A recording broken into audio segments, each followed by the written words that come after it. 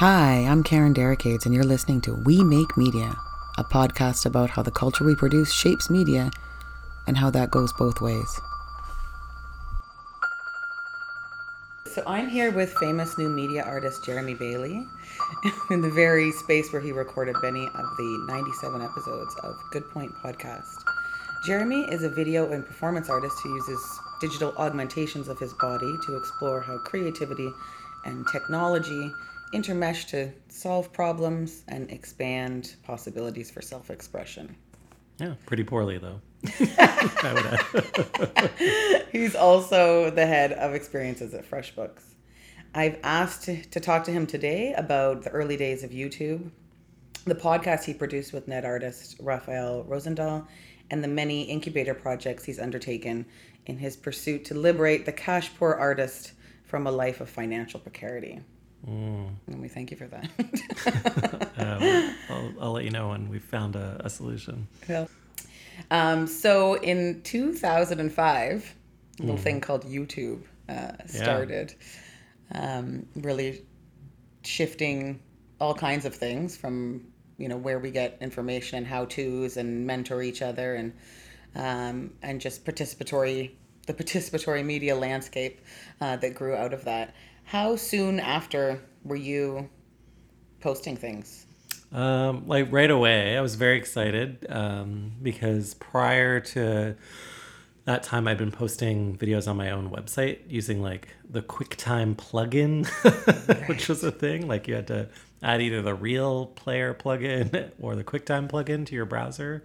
And so I had been posting QuickTime videos on my website. And so when YouTube came along, it just seemed like actually easier, to be honest with you. It wasn't even like, this is a cultural revolution. It was like, oh, there's a place where I can host my video where if there's like a lot of visits and stuff like that, it won't, the server won't shut down. Because I had an incident where a video of mine was a little bit popular and then I couldn't actually afford to host it. It's like, sounds like a crazy thing to say today, but I ended up having to host it with my university. It was like, anyway, it was like, back then if you just had any video online, people were like, it's video on the internet.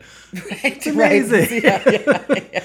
Yeah. So yeah, we don't have that problem anymore, thankfully. But so it was like, it solved like a bunch of functional problems. And then it became apparent that it was like the type of content people were sharing was a little bit different and really kind of relatable to me in terms of what I was interested in and kind of studying at the time, which was the history of performance for the camera. But it seemed like, oh, now everyone's doing that. And it became kind of apparent that we had reached kind of like a lot of artist subcultures end up becoming mainstream culture. And it was like we were on the verge of a mainstream movement, or what I would have called at the time like a mainstream like adoption of the aesthetics of narcissism, which of course you would call like a video on YouTube. Yeah. Kind of the era of performance. Ushered in this very self-aware persona and now we have like cloud rap. It's like it's gone so far beyond that, like where almost all the internet platforms have some version of what you would have called 1970s performance video. Right. But it's kind of cool to watch that happen. Yeah. So before that you were showing them in galleries, you were showing them on your own website.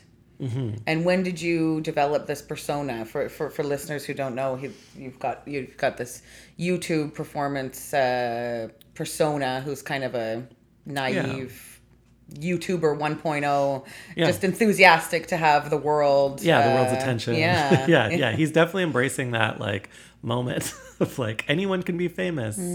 But that started to emerge, I think, in reflection to like a bunch of things. One, like prior to YouTube, actually, I had started to satirize new media a little bit because as like a white male, you hang out with other white guys, but then hopefully you talk to a few non-white guys and they're like, how come all those dudes are so mean? And how come they don't let us play with the technology and they say we're stupid? And so realizing that was me, sort of took on this self-deprecating tone, but also I felt partially responsible. And if you look at art historically, we're actually represented by the same gallery, but and I think he knows this because I've talked about it publicly. But David Rokeby, was a Canadian new media artist that I had studied and was very much like the black turtleneck and glasses, but like working on hardcore technology and like this changes everything about how we create, but only I can use it because I have captured the energy and the life force of the computer. Right. And I found it really interesting because it's like almost this transference of ego, but it was also gatekeeping. And my background's in like kind of sociology from my undergrad. And so, gatekeeping is a way of exerting power and privilege that's really like a social injustice, right? It's like, one form of gatekeeping that everyone's familiar with is walking into any corporate board. Maybe that not everyone's familiar with this, but like walk into a room, like a conference, and it's a room full of marketers or a room full of architects or designers or even artists. And they'll start using language and acronyms that are not familiar to you. It's a form of gatekeeping because it prevents others from engaging with that group, but it's how we determine who's in and who's out. Right. But very much in like art and technology is like a narrative of who's out and who's in. And it, for me, was really interesting because it contradicted my background and understanding of video art, which actually was a movement of inclusion. Right. Because prior to video art's invention, the television and video was an exclusive media available to news broadcasters, major networks, that kind of thing. So to be on television was like a huge breakthrough that we actually got to, put our faces on TV when the first video cameras came out in the late 60s. So video art was really early on about that, about like, hey mom, I'm on TV. Like there's so many video artists that were just basically doing that. Right. Including the mentor that got me started, Colin Campbell, was a Canadian video artist who explored persona and specifically queer persona in a media that had been, again, when you talk about inclusive versus exclusive, had exclusively omitted, the identities and narratives of what you might have considered marginalized folks at that time. So you weren't getting, women were in the kitchen in a sitcom. They certainly weren't Martha Rosler, who was like gesturing to cut off your penis. Like that wouldn't make broadcast television. Right. So yeah, there were just like artists that were, turning those power structures on their head, which I love. Anyway, didn't seem to think that was, wasn't happening in media, new media, I didn't feel it. And so I think, we've made a lot of progress probably since then. But back then anyway, it was like, okay, well there's something I could do here. There's something interesting. There's something got disconnected. Let's see if we can play with that. Yeah. Yeah. Many people, I work with many young people who don't know before, who don't know, for me as a young person, if you told me in Southern Ontario as a 14-year-old watching Do the Right Thing that Spike Lee would be talking to people on Instagram, and, I would have blown my mind. Totally, yeah. But there are many now who just, I read an interesting article the other day about the death of the paparazzi. Like, you don't hear about the paparazzi outside of England, because what ended up happening is the paparazzi, you became your own paparazzi. Like, why would anyone need to read a tabloid when they could get on Instagram, kind of thing, and get the deal? And it really was also like the celebrity took their media back, you know? They took control back. So that's so funny, because I'm always saying that at children's events from trying to get a picture of my child, but I'm always like, paparazzi out of the way, because there's just a bunch of parents around, right? Documenting every moment, and you're like, I want the picture of the child, not the 10 people. Right? That's so funny, because we're our those same own. parents are like, get off your phone, stop using TikTok. It's like, it's okay if you do it. Let the kids own their own media. Yeah, you don't want your kids to be obsessed with their phone or screens. And I'm like, oh, like us, you mean? Yeah, exactly. Yeah. Do you remember what the first post you ever put on there was? On YouTube?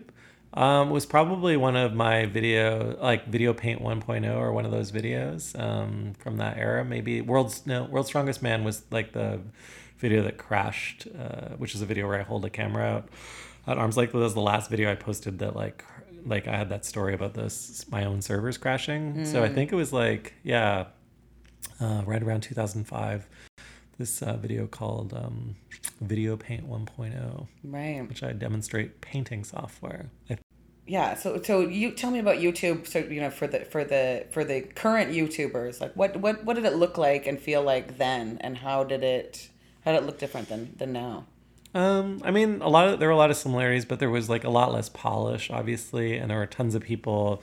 The idea of user-generated content, you don't hear those words very much anymore, but was like really rough. Like, kind of the webcams that existed were like pretty poor quality, and so there was a lot of experimentation.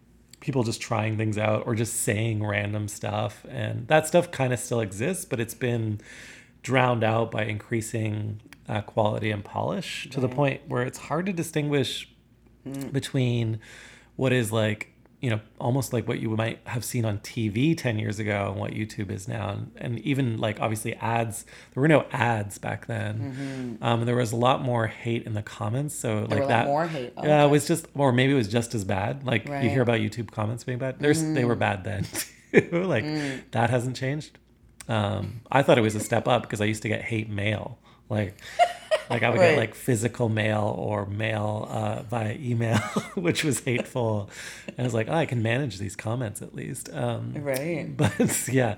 But I think the main thing that changed is just that and which you'd expect from any media, like different norms got established and norms for quality. And so less and less kind of experimentation, more like genres emerged. Like, so genres like, Box opening. Yeah, like exactly, box opening, like tech reviews, like Twitch style streaming kind of stuff. Like that's a huge genre that didn't exist at all back then.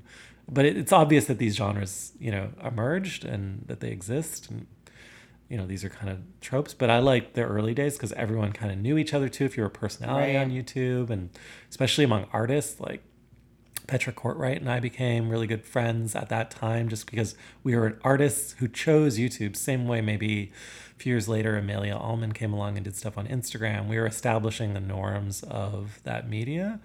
And yeah, I mean, obviously, like I adopted a lot of what became the testimonial video style in mine. And that was an emerging style at the time.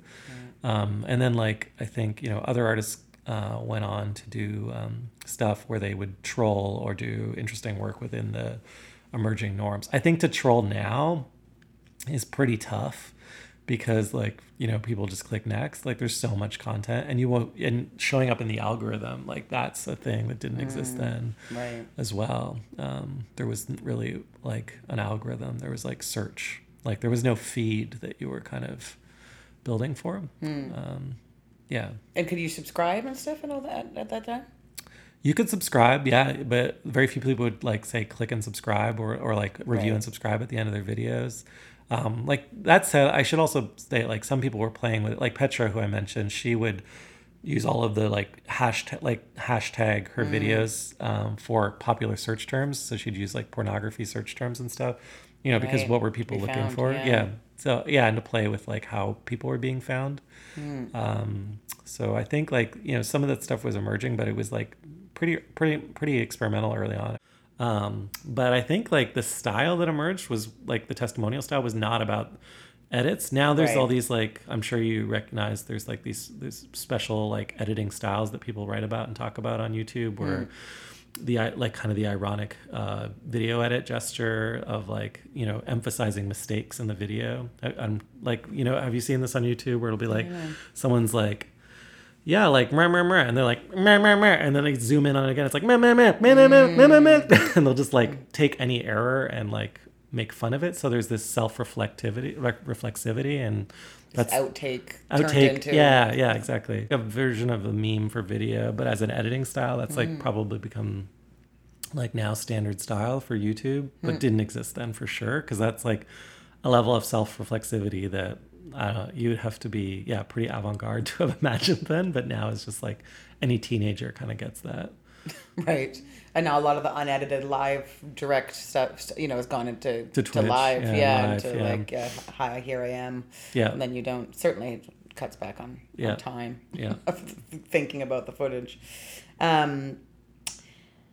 But also, speaking of that, I mean, you had to hold on to the footage, right? I mean, the videos, you had to have a lot of the stuff now is done directly, and it's Instagram is carrying is doing the holding of the actual data. Yeah, I mean, you would back your stuff up, kind of thing. Yeah, I mean, I always had tons of hard drives for sure back then. That's all. That was my number one expense every year. But I think, yeah, now you would just, everything's in the cloud. YouTube, though, did host your file, but just at a shittier resolution. Right. So, yeah, like wasn't like a 4K situation right then. It's like, people didn't have the bandwidth to stream that anyway. But it is funny because I'll often get asked, like, some of the videos from that era I still show. And the curator will always ask, like, hey, could we get a high-res version of this? I'm like, that is the version that's the native resolution that I was able to record at that time. We kind of forget about this dirty middle digital period between VHS and like 4K, like high definition HDR video as we know it now. Right. So you were making videos, and then you went to YouTube, and now you're taking YouTube videos and showing them in galleries at times. So the YouTube came off the. Yeah, it was almost impossible to show just like it on YouTube, which I probably would have preferred early on, but because early on that was like not possible, I think it just became the norm among like a bunch of the artists I've already mentioned too, just to like throw it on a USB stick and show it in the gallery. And the aesthetics are portable, kind of thing. But it's true, like probably should be viewed within the browser experience. And like, I think Rhizome got involved in making that possible. I don't know if you follow them online, rhizome.org, but like they created this thing called NetArt Anthology and a special preservation method for like capturing like all of the like chrome like of YouTube specifically for like Petra Kortright's webcam video, which is that just got into the MoMA, but like making sure that you can watch it in its original context. The same way you might want to watch like, I don't know, a 70 millimeter film on 70 millimeter film in a theater rather than watching it on your phone or something like that. Right. So there are people that have worked to figure out the preservation of that context. Personally, I don't really give a shit because like I'm of the school of thought of the early video artists, which is like the video was so fragile early on that it was like part of its what was cool about it was its actual vitality as a living thing, that it could decay and die was like reflective of the media itself, and that it was impermanent and spontaneous and ephemeral, the same way like Snapchat kind of nailed it with auto deleting videos and stories and stuff, because that literally if you recorded something in 1971, your presumption was that it would be non-playable in 1972 kind of thing. Like this stuff didn't have a shelf life. It was created for immediacy, and that was coming out of an era of Fluxus experience-driven art making where they didn't want the artwork to be commodified. They wanted the artwork to be an experience that you had and then it was gone. And no one got paid, unfortunately, but that was like the whole premise, is that this is not art for bourgeoisie, this is art for the people, it belongs to us, it belongs in our heads and in our lives, not in like a gallery or in a storage facility. And so the audiences that you found and formed there, like, are they, the communities that you found and formed there, did they migrate with you? Did they migrate to other places? Are they still there? Or, I think that group, if I was to, like, I kind of straddle an era, like, but what evolved out of the group of artists that were making work and kind of communal at that time was this post-internet art movement. So, which is a natural evolution, was like, okay, there was obviously net art in the 1990s and people refer to it that way as this like 90s net art. And then we were part of like a second or third wave of folks that were using, web 2.0 technologies and socializing online. Social media was new, like Facebook. I was signed up because I was at university. And so you're doing like, I do my studio visits on Facebook. Right. But eventually it was like those artist careers started to progress a little bit. But as a career progresses, one asks oneself, like, how do I, finance this life that I enjoy? And so I think, post-internet was, people not like that I'm saying this, like, was a natural response to how do I survive as an internet-based artist? And so like a lot of artists started to experiment with, because how do I make like this intangible thing tangible so I can sell it, basically? And the reason people might not like that is because they might not remember that people were trying to sell videos or figure out how to sell stuff online. And actually, Raphael, who I record the podcast with, had this artist contract that he made public because he was really believed in selling websites, and which is a cool idea, because he's like, the idea of the canvas is obsolete. The canvas is now the browser. And you can sell it using this contract, kind of thing. But the truth of the matter is, like, the art sale is embedded in what you just described, the obscurity or scarcity of the object and its lack of reproducibility. So finding ways to make it less accessible became a way to make the art more valuable, which is like, again, I feel like, the reason it's maybe an unpopular position is because it's like a contradiction of the original social contract that art was made under, which was one of inclusion rather than exclusion. Right.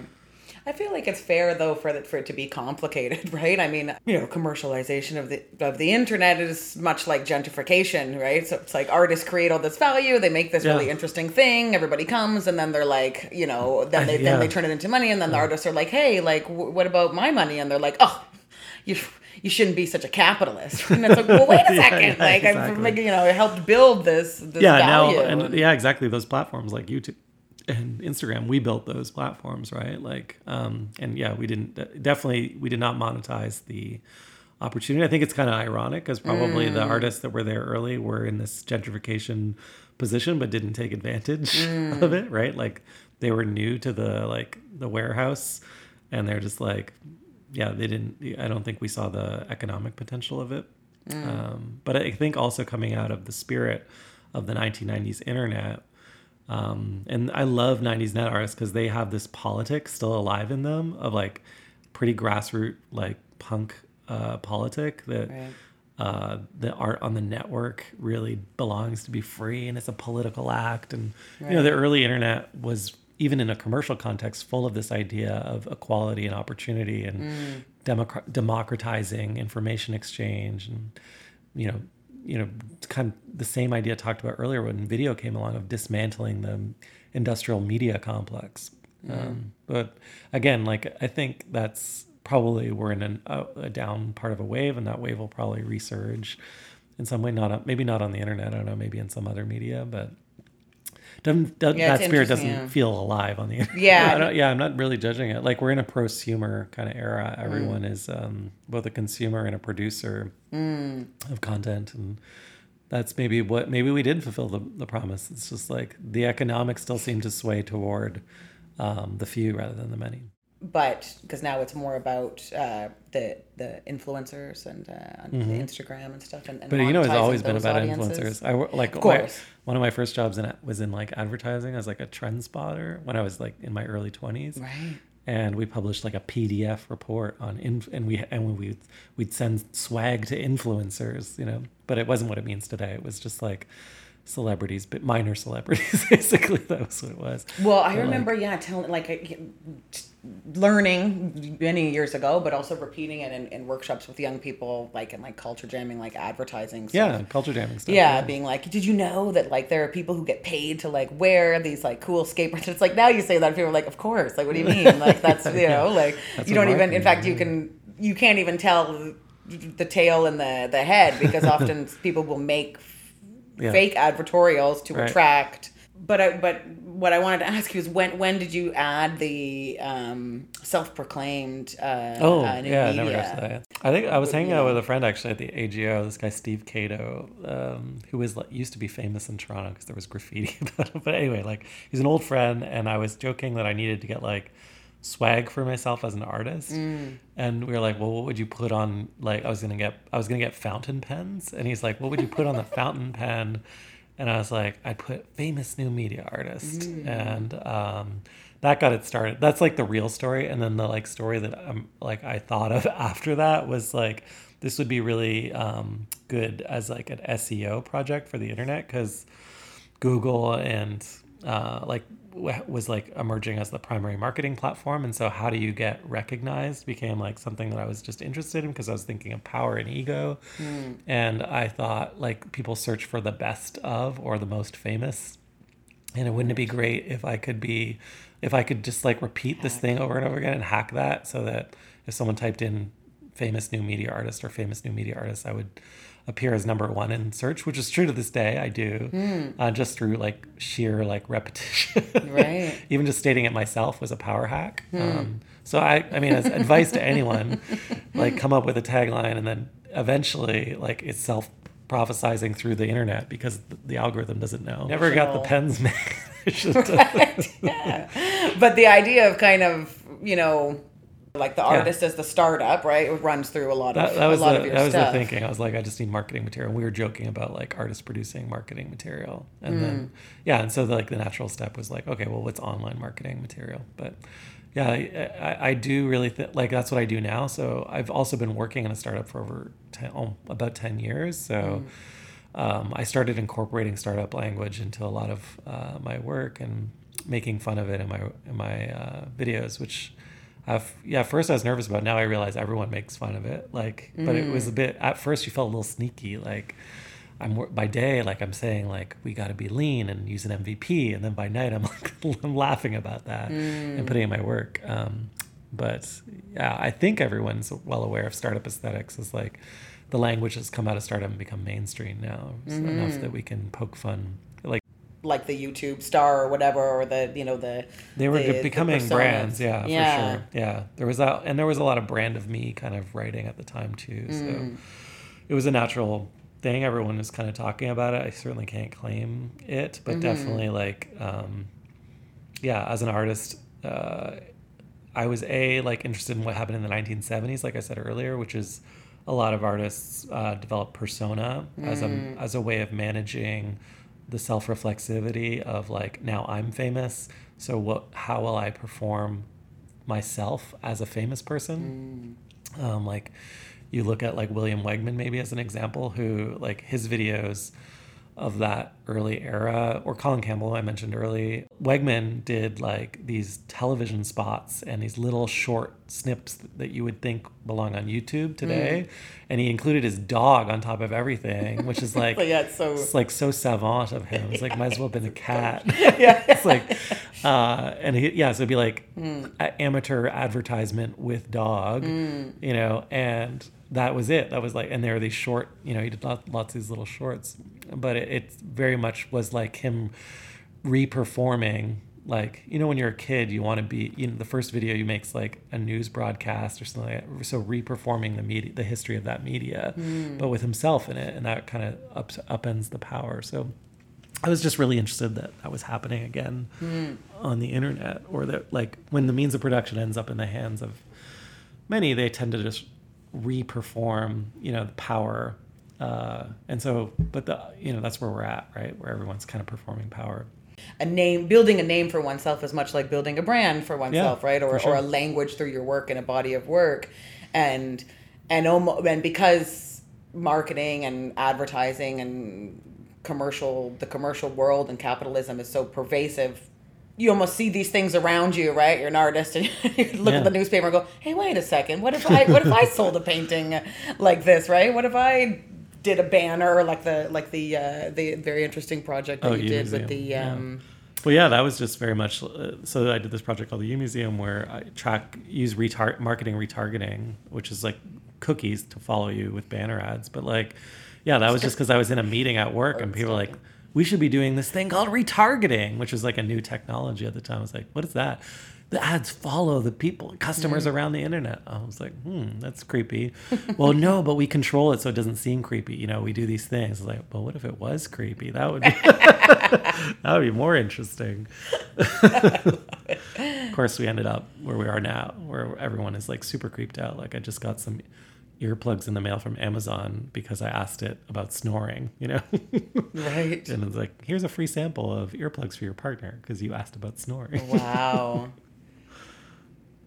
I know. And then it'll all go away, and then we'll be like, no, bring back the easy recommendations. Now I got to search and be like, which search word do I put first to get the thing? That's true. Like, put me back in the amniotic fluid. Your partner's so annoying. Reattach. Put me back. Start it all over again.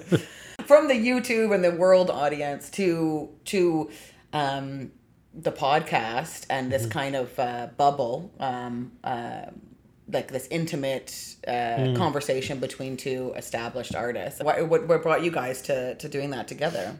Yeah, well, like many things, just a conversation. So Raphael Rosendahl, who's like a great internet artist, who's done all kinds of early work, like I said earlier, on like the website as an artwork. Him and I just became friends early on, and he loves talking. He's like a Tim Ferriss, and he's like super efficient. He's very profitable as an artist. He spends 3 hours a day like working as an artist, and then he has all this time left over. And he's just like very punctual. He's like a Dutch person, so it's just like not to stereotype Dutch people, but he's like really organized, gets this shit done, and he's like everything's very simple, like, and very iconic, and it's like, well, of course, people want this. I will give them this. Right. And then I'll charge this much. And then they give me the money. And then I spend the money. But so we had always gotten along. And he also had a very different point of view all the time. Like he was, he always just had a unique point of view. So we became friends and we would chat. And he liked to Skype and just have conversations. And then, but the conversations we would have, or if I'd visit him in New York or wherever, were always like, yeah, just interesting and fun. And we're like, how come, like, how do we make this accessible to more people? Should we record these? And ultimately, him and I chatted like that when we did studio visits or we talked to younger artists, they just don't have access to that type of conversation. And just a lot of people don't. And like, and the questions they ask are really like things that you take for granted as you've kind of struggled through an art career. And so we were just like, well, we want to talk. If there's value in like just being open and honest, we'll find out. If we don't, we still got to talk because we wanted to talk anyway. So it was like two friends just getting to hang out. And yeah, we built up a small following, which was really beautiful in a way, and then we started to remind us both of the early internet, because people would email us, like, remember email? But like they would, but they'd email us nice things and like long form notes and say, talk about their lives. And then we started interacting with them on the podcast, and they'd send us like bits and pieces of their lives, and we would reflect that back to them. And so it was like this, like building a community, which maybe sounds super obvious, but like, that was something we also craved, and turned out other people did as well. So we actually stopped it about 2 years ago or a year and a half ago, and then recently started to resume it. But one of the reasons we stopped it is because Raphael and myself, to a lesser extent, started to get nervous that we were giving bad advice. It's like, and who are we to give advice? Like I challenge Raphael on that because I'm like, just two people. I mean, yeah, that's not from a, and I'm sure you've heard from many fans, but I mean, yeah, for me it was very much a continuation of those conversations. When you're in art school, you have these great conversations. When they stop, and as soon as you leave, there's like the work. Yeah, you definitely don't get authentic art conversations. They're very rare. So because like I was joking with another artist the other day, like, artists are just extremely critical people, and through their bizarre and twisted like criticism, they get to like fun conversations. Like the conversation is just more fun, Yeah. Like, well, our criticism is love, right? I mean, I think it's engagement, right? Like it's like when you really engage with something, you're thinking about it critically. I mean, again, maybe that's an artist. I think it is. Thing. I think it's something they teach you in art school, right? It's like you can't look at anything, and if you didn't. So, for example, in art school, if you don't say anything, it's the biggest insult to everyone in the room, right, and especially to the creator, right? And so, but then like you get into like you're getting nothing from it, yeah. Yeah, but I run into this like every day because I run a design team, right? And like if I state like a matter of vision or fact, sometimes it can offend people because like, whoo, how dare you like reframe the conversation, right? That's like, it's hard to challenge that. Well, of course it is. Like you really have to deeply kind of want to, like you have to be like, oh, here we go, like this is like,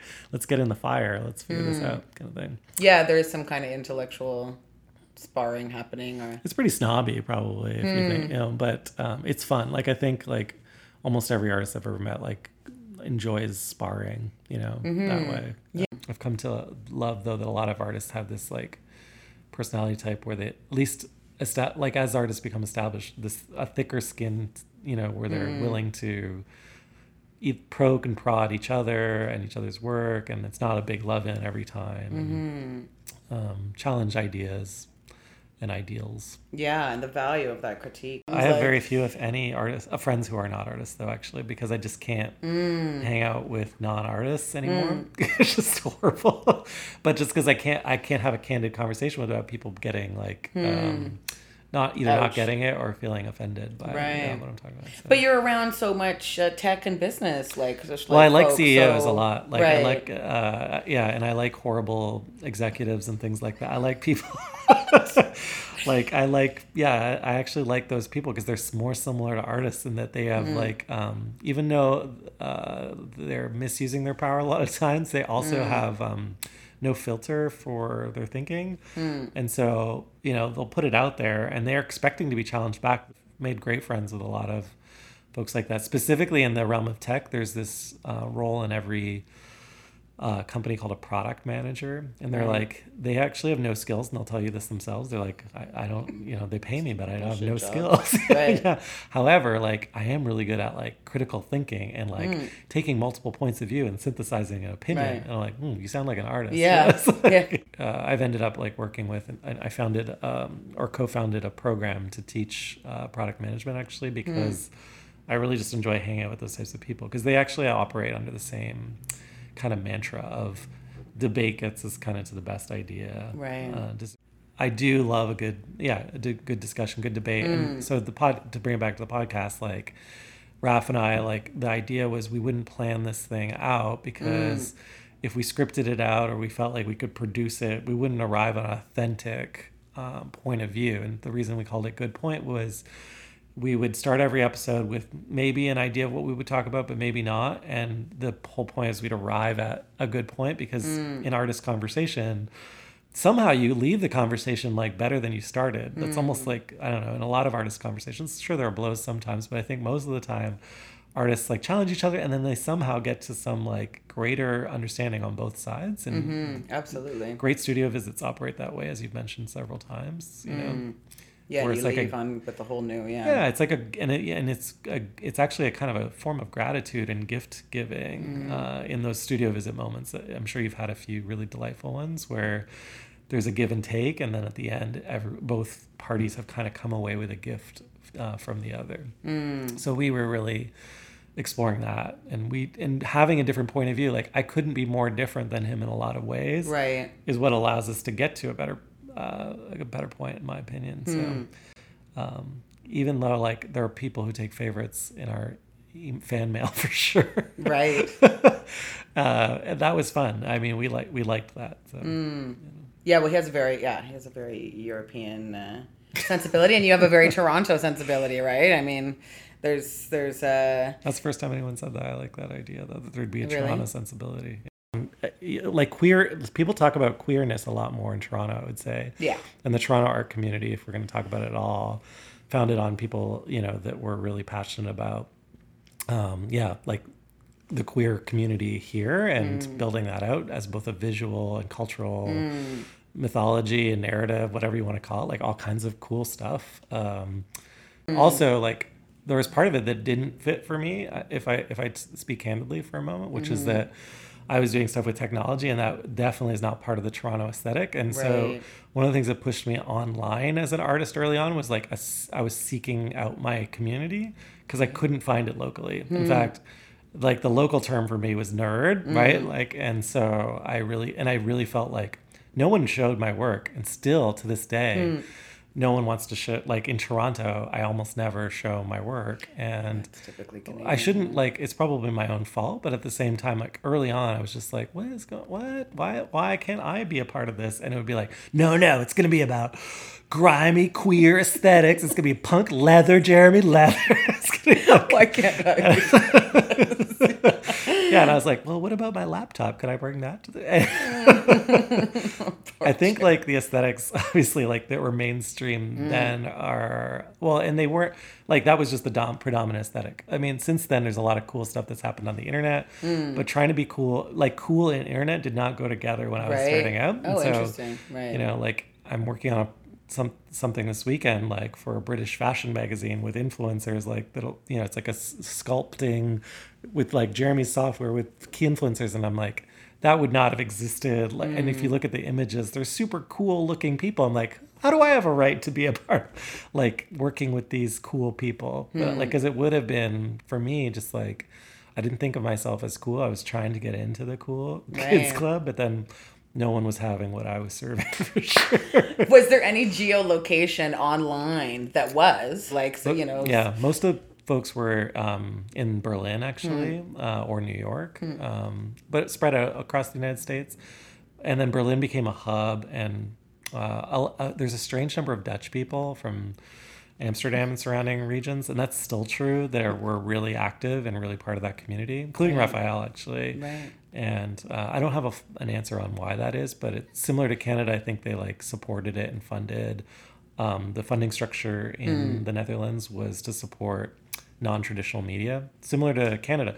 That's why I didn't understand why it wasn't cool in Canada. But in Canada, like, it was predominantly, if you look at the media art history, is a lot of big productions, but not a lot of small, cool experiments. Right. Video art was huge in Toronto, though. Yeah, absolutely. It's just like as soon as computers got involved, I can remember like I was represented by VTape, and I was like asking them, can you just like take files instead of videotapes? Because I don't use videotapes anymore. And this is like 2007 or something. And they're like, no, we have to transfer it to beta. It's like, well, this doesn't really make sense for me. And also, like, I distribute my work online. Is that like, when are you going to get a website going so that I can send people there? And they're like, well, you know, the database FileMaker Pro doesn't really kind of interface with our website. And it just like felt like they were moving way too slow. So no fault to them. I think like when Kim and Lisa and folks who founded that, they did a tremendous amount for the community. But then I just like wasn't finding my community locally. So the video art community kind of didn't become the internet art community. And I feel bad about it to this day though, because it just like, I mean, my last straw. Self-esteem you feel bad about? Yeah, personally. Like my last straw was I pitched a show to a gallery and I had a really good curator lined up to write about and represent the show. It was to an artist-run center. And then like the idea was I was going to engage the local community and the administration of the gallery. And I was going to like uncover problems using like product design methods, which is what I use to make all my work. And then I would like create like a satirical product that kind of like unpacked the relationship they had within their community, because and they. How long was this? This was like probably 5 or 6 years ago. Okay. But the response I got was like, no way. Like the programming committee, many of my friends were on this committee, were like, we're not going to do this show. We don't care. You're just going to make us look bad. Right. So and they really felt like, and I was like, I'm not going to make you look bad. And what are you afraid of? If I talk to your community. And I still feel that there's this tension that's not really talked about in the art world in Toronto of the art world being separate from its community. Right. And traditionally speaking, like you said earlier, like mostly white artist community in like conflict with what is the most diverse city in North America. So I probably would have highlighted that. But what would that have been such a bad thing for a gallery to take a risk on that issue, and potentially, but maybe they were not ready to change, and I don't know. Thank God for the internet platforms then, because the problem with that is that, yeah, I mean, and those things do happen online, right? I mean, sometimes to a toxic, whatever sure. to get No, into right. cancel like culture stuff, but being called out, there's a certain accountability and visibility, that comes with the visibility of that you can't hide and that you can go to the street and that people can, so that's So I very think guarded and anyway, the bottom line for me is like the internet has always been my exhibition space for that reason, because it's like didn't have to get through some like committee or panel to try something out. Like you just want to, as an artist, you just want to experiment and not have gatekeepers saying you can or cannot do this, or we're worried you're going to embarrass us. Well, I'm sorry, I'm going to do whatever the fuck I want. I'm an artist, right? I'm going to work with the community. Like I'm going to be responsible. Yeah. Like I'm going to talk to an audience. Like that's another thing that I like. Whoa, I'm going to listen to what radical. they say. Yeah, I'm going to incorporate their feedback. Right. But yeah, so anyway, I don't want to disparage the Toronto art community, but I just didn't feel like I fit in, right? And that they were really welcoming. So I know that they have welcomed other people, and I'm sure that they're good. There's lots of good people, and they're friends, but it hasn't worked out for me personally. Anyway, I think like at the end of the day, I would blame myself. Like you have to invest in your community, but I chose a different community ultimately, right? So it's not a surprise that once you make a choice that okay, my community is going to be online, or my community is going to be this other one that I'm not seeing here. That was an explicit choice. So no shade on the Toronto community, but it's not like my community. I can say that kind of without much doubt. A couple of really cool things that you guys did, like offering the free advertising space to people. No one would take it. That's hilarious. But between that and the asking people to send in field recordings and stuff, it just really seemed like a zine, like a sound zine. That's like a cool way of thinking about it. I never thought about it that way, but that's like the spirit, of like sharing and like not caring too much. And a community of contributors kind of thing. So we're gonna do movie reviews for a little while. I don't know. We might review other things, but he just wants to get away from having opinions about. I don't know. Well, I'll miss those opinions. I'll miss those conversations. Well, he still has tons of opinions. That's the thing. Like I'm not worried. I just kind of direct Raphael like a force or something, like sculpting him like an electromagnetic force. Anyway, I enjoy our conversation, so we're going to continue to do it. Cool. Yeah. Well, there's 97 episodes of it, and it makes me think of like a zine that in the sense that it's just like. I'm gonna just put this there. Yeah. And then there's so much to go through it. Well, no, but they're not. They're not overly thought out. They're not overly produced, and they're passed around. And I think that I didn't make that connection, but I think it's a great one. You guys also did your show notes too, or like a treasure trove of. That's my contribution. I listen on 2X, and I just like hang out on Google, and it's fun for me just to see if like I can cobble together, like a citation list, because like you don't realize how much you cite in conversation until you have to write out all of the references that are embedded in your conversation. So for me, like it became an interesting. I don't know if it's interesting to others, but it became an interesting challenge just to see like. How like embedded our conversations were, especially because we were talking about art. So, you could really turn people off if it becomes super embedded, right? Because it's like, I don't get that reference. What are you talking about? Duchamp reverberating aesthetics? What is that? Yeah. Like, so then to try and like cite everything. I love that about it. But again, zine is kind of niche. It's kind of like, yeah, but then I loved if like a student was like, oh, what was that interesting thing that Raphael said? Like I should go look up what Solowit was saying. And then, I don't know if anyone's done this, but folks have emailed me to thank me for the show notes, which has been nice. And it also works for SEO, just like another SEO hack, which is like if someone was searching for Duchamp, they might also find our podcast. Yeah, right. Interesting. Yeah, I recently included it in a bibliography for a research grant. What? Of like, because I was like, I got to revisit like all this McLuhan stuff and ways of saying. I was like, like there's, but it's true. There's like all of this stuff that I'm like, I got to get back to that. She just said Ways of Seeing, which is John Berger's fundamental book on visual culture and how we see the world, like everything. Anyway, for our listeners, you should read. That's like every Art 101 like first book to read kind of thing. Like our expectation was never like it was always just to produce it and if like a lot of it and you would just catch it wherever it was. Like there's this. I used to have this mantra, which as an internet artist, because of the feed, like. The mantra I had, which is like satirical to a certain extent, but was like, I'll make more work of less value faster. And it was like based on this idea that in a stream, like it's what's new and in the moment that's more relevant than the quality and the upfront work. And it's like that fluxus idea of being inside the experience. So the internet is really a lived experience. It's a living thing. It's always changing. And so whatever you made yesterday is like out of context today, and it's erased by the stream. The stream's just constantly going, but it's really liberating also just to like make without regret or without having to package or archive or whatever. Right. You see people post like I'm gonna post something next week. I'm coming out with a newsletter. Stay tuned. It's like, oh yeah, I'll be riveted. The great thing about it is that if you don't put anything up, no one's missing you. You know what I mean? Like no one's like, it's not like somebody going to your site and being like, they haven't updated anything. Oh my God, I love that. It's like, if you're not there, you're not there. Yeah. Like, this idea that people visit websites too, I find absolutely hilarious. Like, check out my website.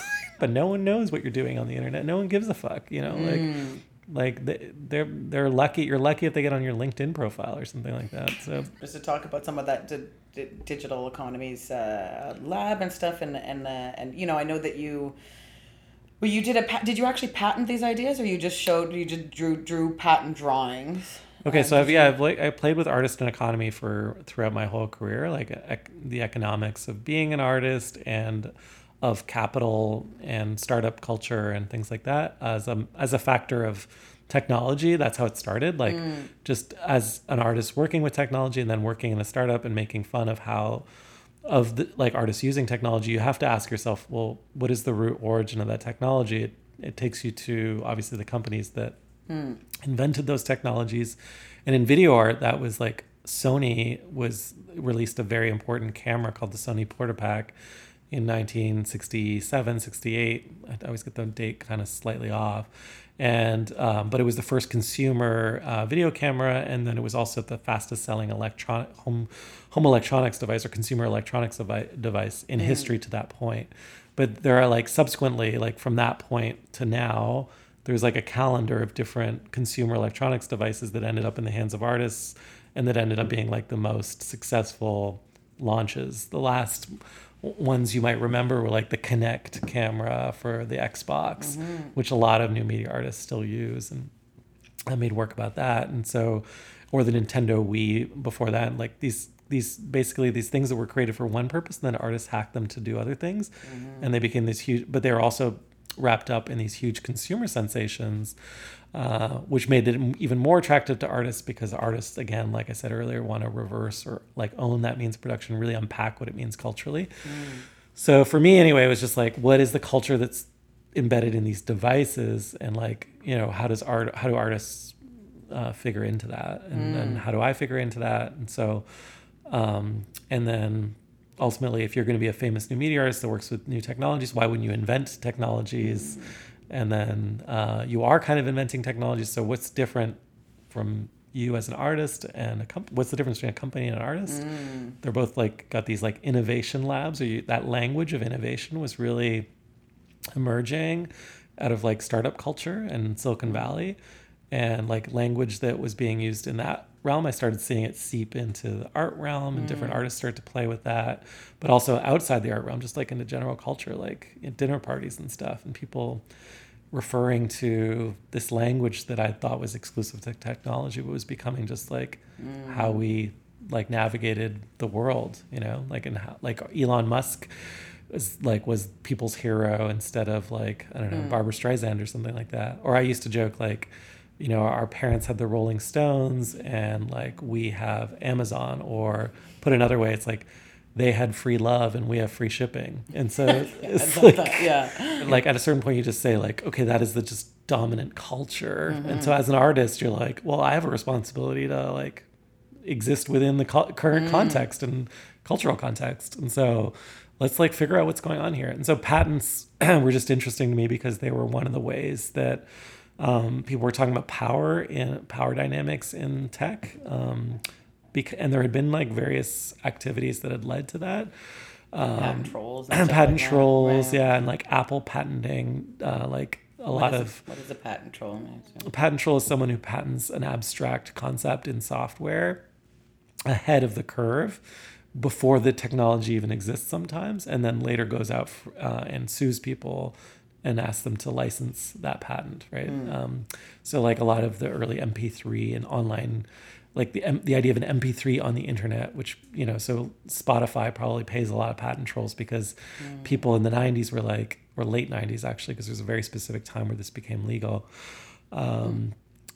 would be like, okay, I'm going to like patent an idea for a jukebox on the internet that uses, you know, digital files, and so abstract that like, you know, there's so many technologies that are going to have to use that idea, and they didn't have to build anything because they changed the law in such a manner that you could patent software. So prior to 1994, you couldn't. And it was because Bill Clinton appointed this software lobbyist, Bruce Lehman, to the patent office in the United States. And then they changed the law to make software patentable. Prior to that, it was only copyright. And so once it's patentable, you can patent the concepts that underlie, not just the actual writing, like a book, right? And so the concepts that underlie software quite often are very abstract, right? And then it became like a war to like hold on to the most number of patents and use that against other trolls or other companies. But anyway, so I was just really interested in that. And then I thought, well, as an artist, like, shouldn't I patent my stuff? And that thought didn't occur to me until I started looking at where patents were going. And they were going towards this place where people were patenting gestures, because computer software was no longer existed just on a computer. It also existed on a phone, and the phone was a touch interface. So touch interfaces meant your body was now included in the patent. I was like, wait a second, body patent? Like, so are you going to patent the way I express myself with my body? Well, if I have to license the way I express myself with a body within any given platform, that may be an interesting dystopia. And like augmented reality, which is a technology I'd been working with before the label existed, was like, like veritably attaching the software to your body. And therefore, like, it didn't take long for me to look up patents for companies that were investing in augmented reality and realizing that, not only would like finger gestures be included, but all kinds of body gestures. And so some of them are quite amusing, actually. Like what, to look right or something, to get something to like around? The peace sign, Apple owns the peace sign, or like Google owns like making a heart with two of your hands, or Microsoft owns like say what, putting your hand behind your ear, or I don't understand, by putting your hand on your face near your mouth. I did not realize. Yeah, or taking a picture actually, which is an artist device, like framing a scene by forming two L's with your index and thumb. That is like a Google gesture for taking a photo. So it was just really interesting to see that that's where we were going. Not realize that. My and God. So like if you're using a Google phone, you could take a photo that way, but if you're using an Apple phone, that would never happen, right? And then you have to imagine there's this future where culture is technology and the technology is culture, and I'm an iPhone person, or I'm an Apple person, or I'm a Google person, determines how you might express yourself with your body. And so that was just like, that's a really fascinating line of thinking. So I thought I would start to patent a lot of my kind of my body kind of gestures in relationship to some of the artwork I was making, and to patent or provisionally patent other ideas. So when I say provisionally patent, it's like basically state that I'm in the process of filing the patent without going through the full legal procedure. Right, because it's quite, because it's expensive, basically. But that is like, it gives me the credibility of having begun the process, and therefore, like, theoretically, it's defensible. But okay. Well, you'd be great, and then you would let us just use our own gestures. Do whatever you want. You put them in the Creative Commons and just let us do I'm things not, again. I'm not the one who's going to sue you. Yeah, do whatever you want. That's great. You have to trust me, of course. I love that. I love that. Well, you were asking about the Digital Economies Lab. So, that's the patent stuff. Just I did become very interested in art and tech and the differences between the two. That question is like, what's the difference between an artist and the CEO of a tech company? And it seemed like the difference was like a whole lot of money. And I had to ask myself, why is that? And ultimately, uncovered that through research that the average artist, this research is obviously readily available. The average artist, though, internationally makes less than $10,000 a year. Generally speaking, artists are below the poverty line internationally, and considered among the most precarious group of specially skilled, quote unquote, workers. So they have more education, basically, than any other segment of the population in their income bracket, which is just like, and it's kind of like, it's obvious, but then you're like, okay, well, why is that? And so I started just being interested in that, and then thinking like, well, what if I kind of started or experimented with ways that artists could, either subvert or make money by taking some of what I know from the tech world and transferring it. So like the idea of patents, but also I started like this kind of satirical accelerator for artists where we design products and make them available to the public. And so started just experimenting with that, using the methods from my corporate life alongside artists in the art world. And just like maybe I thought that might generate like new ideas or new like things that I didn't expect, because I just like to, like with the podcast, just like to experiment. Well, the like spoiler alert is like I haven't made any money this way, but I think it's generated new ideas, and I like those ideas just because they wouldn't be generated by the traditional media or the traditional mode of working. How long before they're just co-opted by them?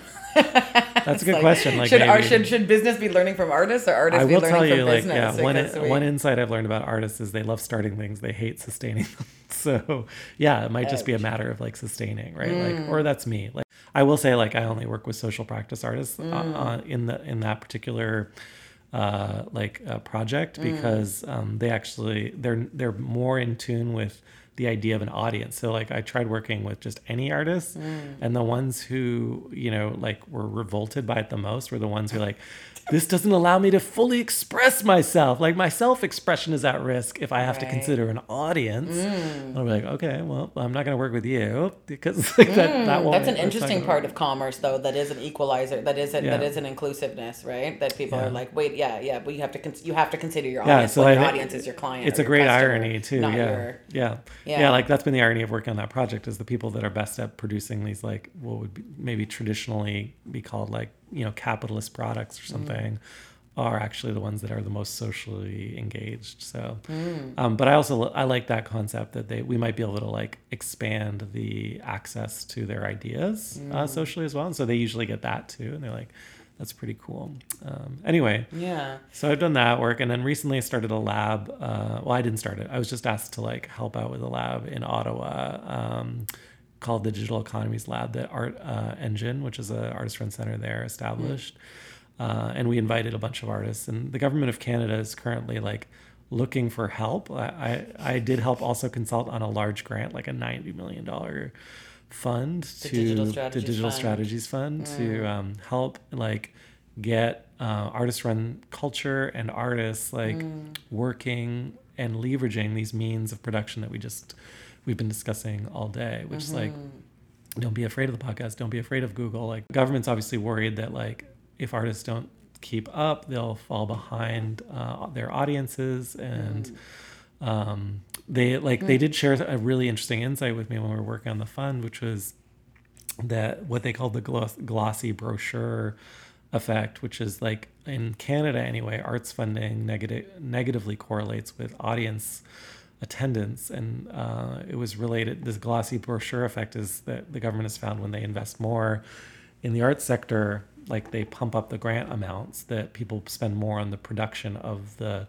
ephemera of the exhibition. So catalogs, postcards, posters, that kind of thing. So your graphic designers and your printing houses get paid, but the artists don't get paid anymore, and there's not more audiences that attend. So, which was like a really like, horrific in like, aside for them to have admitted, but and their anxiety was with a potential conservative governments around every election or around every corner, if we can't prove that art in Canada has value, and we measure value currently by attendance, you could argue that they need a new metric, but I don't see anyone out there that has like any good ideas, right? And they should probably be doing that. That's probably another project someone could pitch.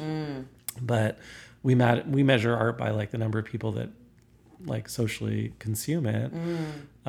Therefore, like if no one's going to this stuff, like eventually if it's just artists, and you've been there probably, like you're at your opening, it's all other artists at your opening, it's a little bit like an elitist club. So like how do we deal with that? Yeah, I mean, at an artist-run center, you get paid an artist fee because they are, for people who don't know this, they are getting funding from some kind of granting. So you're getting an artist fee. 7 people come to the opening. True. 3 of which are students at OCAD who need to review it. And that's not just in Canada. Like I've flown all the way to Austria to like perform for the 3 other people that were performing that evening, and no guests. Like that was government funded. Like it happens, right? Well, and then the flip side of that. I mean, I did a perform in a kind of interactive exhibit at Gladstone Hotel for Nuit Blanche one time, and 10,000 people came through. Wow. So that's amazing. And it's the only thing that anybody has ever mentioned to me, like, that was you? Like, like in a future setting. Yeah. But, You know, it's like great. So yet you get the exposure, right? You get Imagine to, if the it's Artist like, Run Centers like really legitimately engage their communities, right? Like how awesome that would be. Like, and if it was more than 7 people that showed up, and they got, or maybe they started working together, like without politicizing against one another, which we know, like in Toronto anyway, has been an issue, right? Where people have fought over resources. Like, I think the government, like, yeah, the council, whatever is what I should say, really legitimately wants the art sector to work together, but they, you know, like, from what I saw behind the scenes, it was interesting as an artist because I'm not like a career Artist Run Center person. But they're like, why can't these people just like work together to get themselves out of? You know what we'll do? We'll put together like almost $100 million, and it's like no one applied. You know, in the first round. right. And anyway, people are now, and I'm encouraged by the early results from this lab. I think we're probably gonna like come out with stuff like artist guilds and unions and like different kinds of resources for artist run centers, but there's a whole bunch of ideas that are coming out of it. I'm encouraged, like that, you know, it's snowball. It just has to, you start small and you build it up over time. I love exposing the behind the scenes of the art world because, you know, you're in, for example, every young artist out there who's like dreaming of their institutional show or the museum show needs to know you won't get paid for that show. And B, like the show will be funded by probably an arms dealer. So like, Jesus. like in many cases, the boards of trustees, you know, of the museums that you're like, you know, you wish you could get into are made up of people from all kinds of dubious backgrounds that conflict entirely with your personal identity politics. So you have to be prepared for that conflict at the outset. And so to pretend we're preserving something super special is also like perverted in my opinion, because it's like, it's pretty ugly below, like just like scratch a little bit below the surface, right?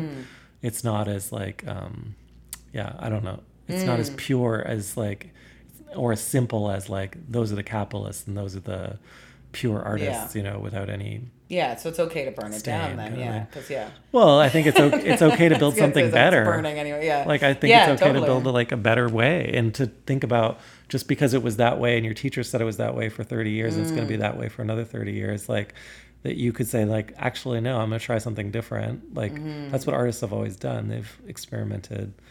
In the digital economies lab, you guys really put you in the committee or whoever it was that put forth those questions in the application. There's some really, really wonderful questions, I think, that kind of surface, you know, what's at stake and all of these things that we're talking about and the choices that we're making and the things that we're making, and I mean systems that we're making now to address some of these things. I wanted to ask you your own questions, basically. So if all your worst anxieties and deepest fears about the digital transformation of society were to come true, what would the future life of an artist look like? Yeah, like I guess it's probably like a fun dystopia to describe, but it would be something where we don't have any control. Like we're all ascribed to platforms, but we don't have any control over those platforms. We can't really create anything outside of what we're told to create, right? We're just performing without any control. So there's no expression. There's just configuration or something. So I'm actually like not pro Instagram in particular, like because for example, like there's face filters and stuff like that, but like they're just like telling you try this one on. Kind of tells you what to do. Doesn't really give you the space to express yourself. So I'm much more like the guy that wants to get in there and tinker and like break it. So it would be harder and harder to break things. Things would be more and more secure. I'm almost like anti-security, anti-privacy, because these things represent forms of control. Don't worry, it's good for you. Well, I'd like to worry. I'd like to actually have all of the control. I'd like you not to tell me what's good for me. And there's learning in that thoughtfulness too. Well, because it's like a form of gatekeeping. Creating those things. And like I didn't like, I'm not claiming citizenship in Facebook land or whatever. So anyway, that would be my dystopia. So the end of the free kind of creative space that drew me to the internet in the first place. Around Christmas time, they had a contest of so they have developer software now for AR for the so Snapchat has it and Facebook for Instagram, right? So you can make these filters, and they gave out 3 prizes internationally. One of $25,000, one of $10,000. and 2 of 10,000. You know, it's like, so you're like artists. We're inviting you again. It's duplicating the same kind of bullshit, right? It's like we're inviting you to bring all of this time for really cheap, because one designer on staff would cost them $100,000. So, I mean, right. I had a call with Snapchat when I was making all this face filter stuff years ago, and they wanted me to come work for their team because they said that they were inspired by my work. And then when I said, like, that's great, I'm an artist, like, I can only work 4 days a week, and they're like, no, that's not how this works. We'll get all your IP, and you'll work for us full time, but we basically own everything you've made. So it's like, well, you just said you're inspired by my work, and this wouldn't exist if I wasn't allowed to express myself, right? So I think that the two don't commingle very well. I just don't trust companies to act on behalf of artists. And that's why it's important that artists understand the tools, right? Like, and again, like, I in jest, I'm saying I don't agree with privacy and security, but what I really don't believe is in being like, pigeonholed or tracked. Like, I will never put my like gender identity down, and Facebook's never gonna be like, this is your face and we're tracking you across the. I just don't agree with this idea that 2 or 3 companies should control everything. So anyway, it's like a libertarian position probably or something, but not very controversial.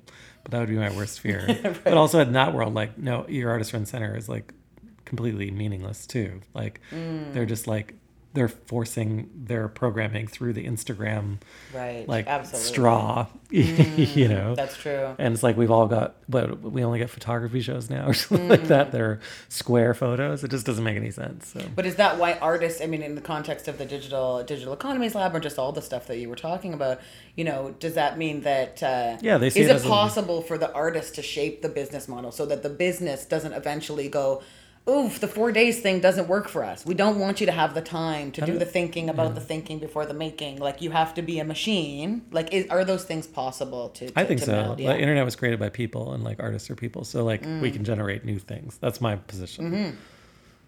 So if in your wildest, most beautiful dreams about the digital transformation of society were to come true, what would the future life of an artist look like?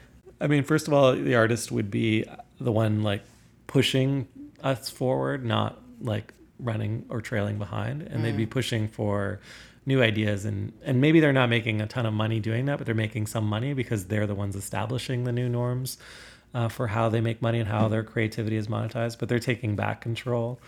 They're learning from the capitalist, or they're learning from the socialist. They're learning from all of the greatest people, as artists have always done, to advance new ideas and new ideals, new ideologies. And they're bringing people along as one community, or maybe several communities, but they're acting as a community to help each other. So I mean, that would be ideal for me personally. That's what I imagine. They're certainly not like keeping secrets and like stubbornly refusing to move forward or move anywhere. They're thinking and experimenting and sharing, I guess. Okay, thank you. Thanks, Jeremy. Oh, thank you. It was like a lot of fun. And thanks to everyone out there who listened to this series of We Make Media. Come back for the next series of 8 episodes when I'll be talking with media makers, technologists, and educators about new literacies. Until then, stay creative and do be artists.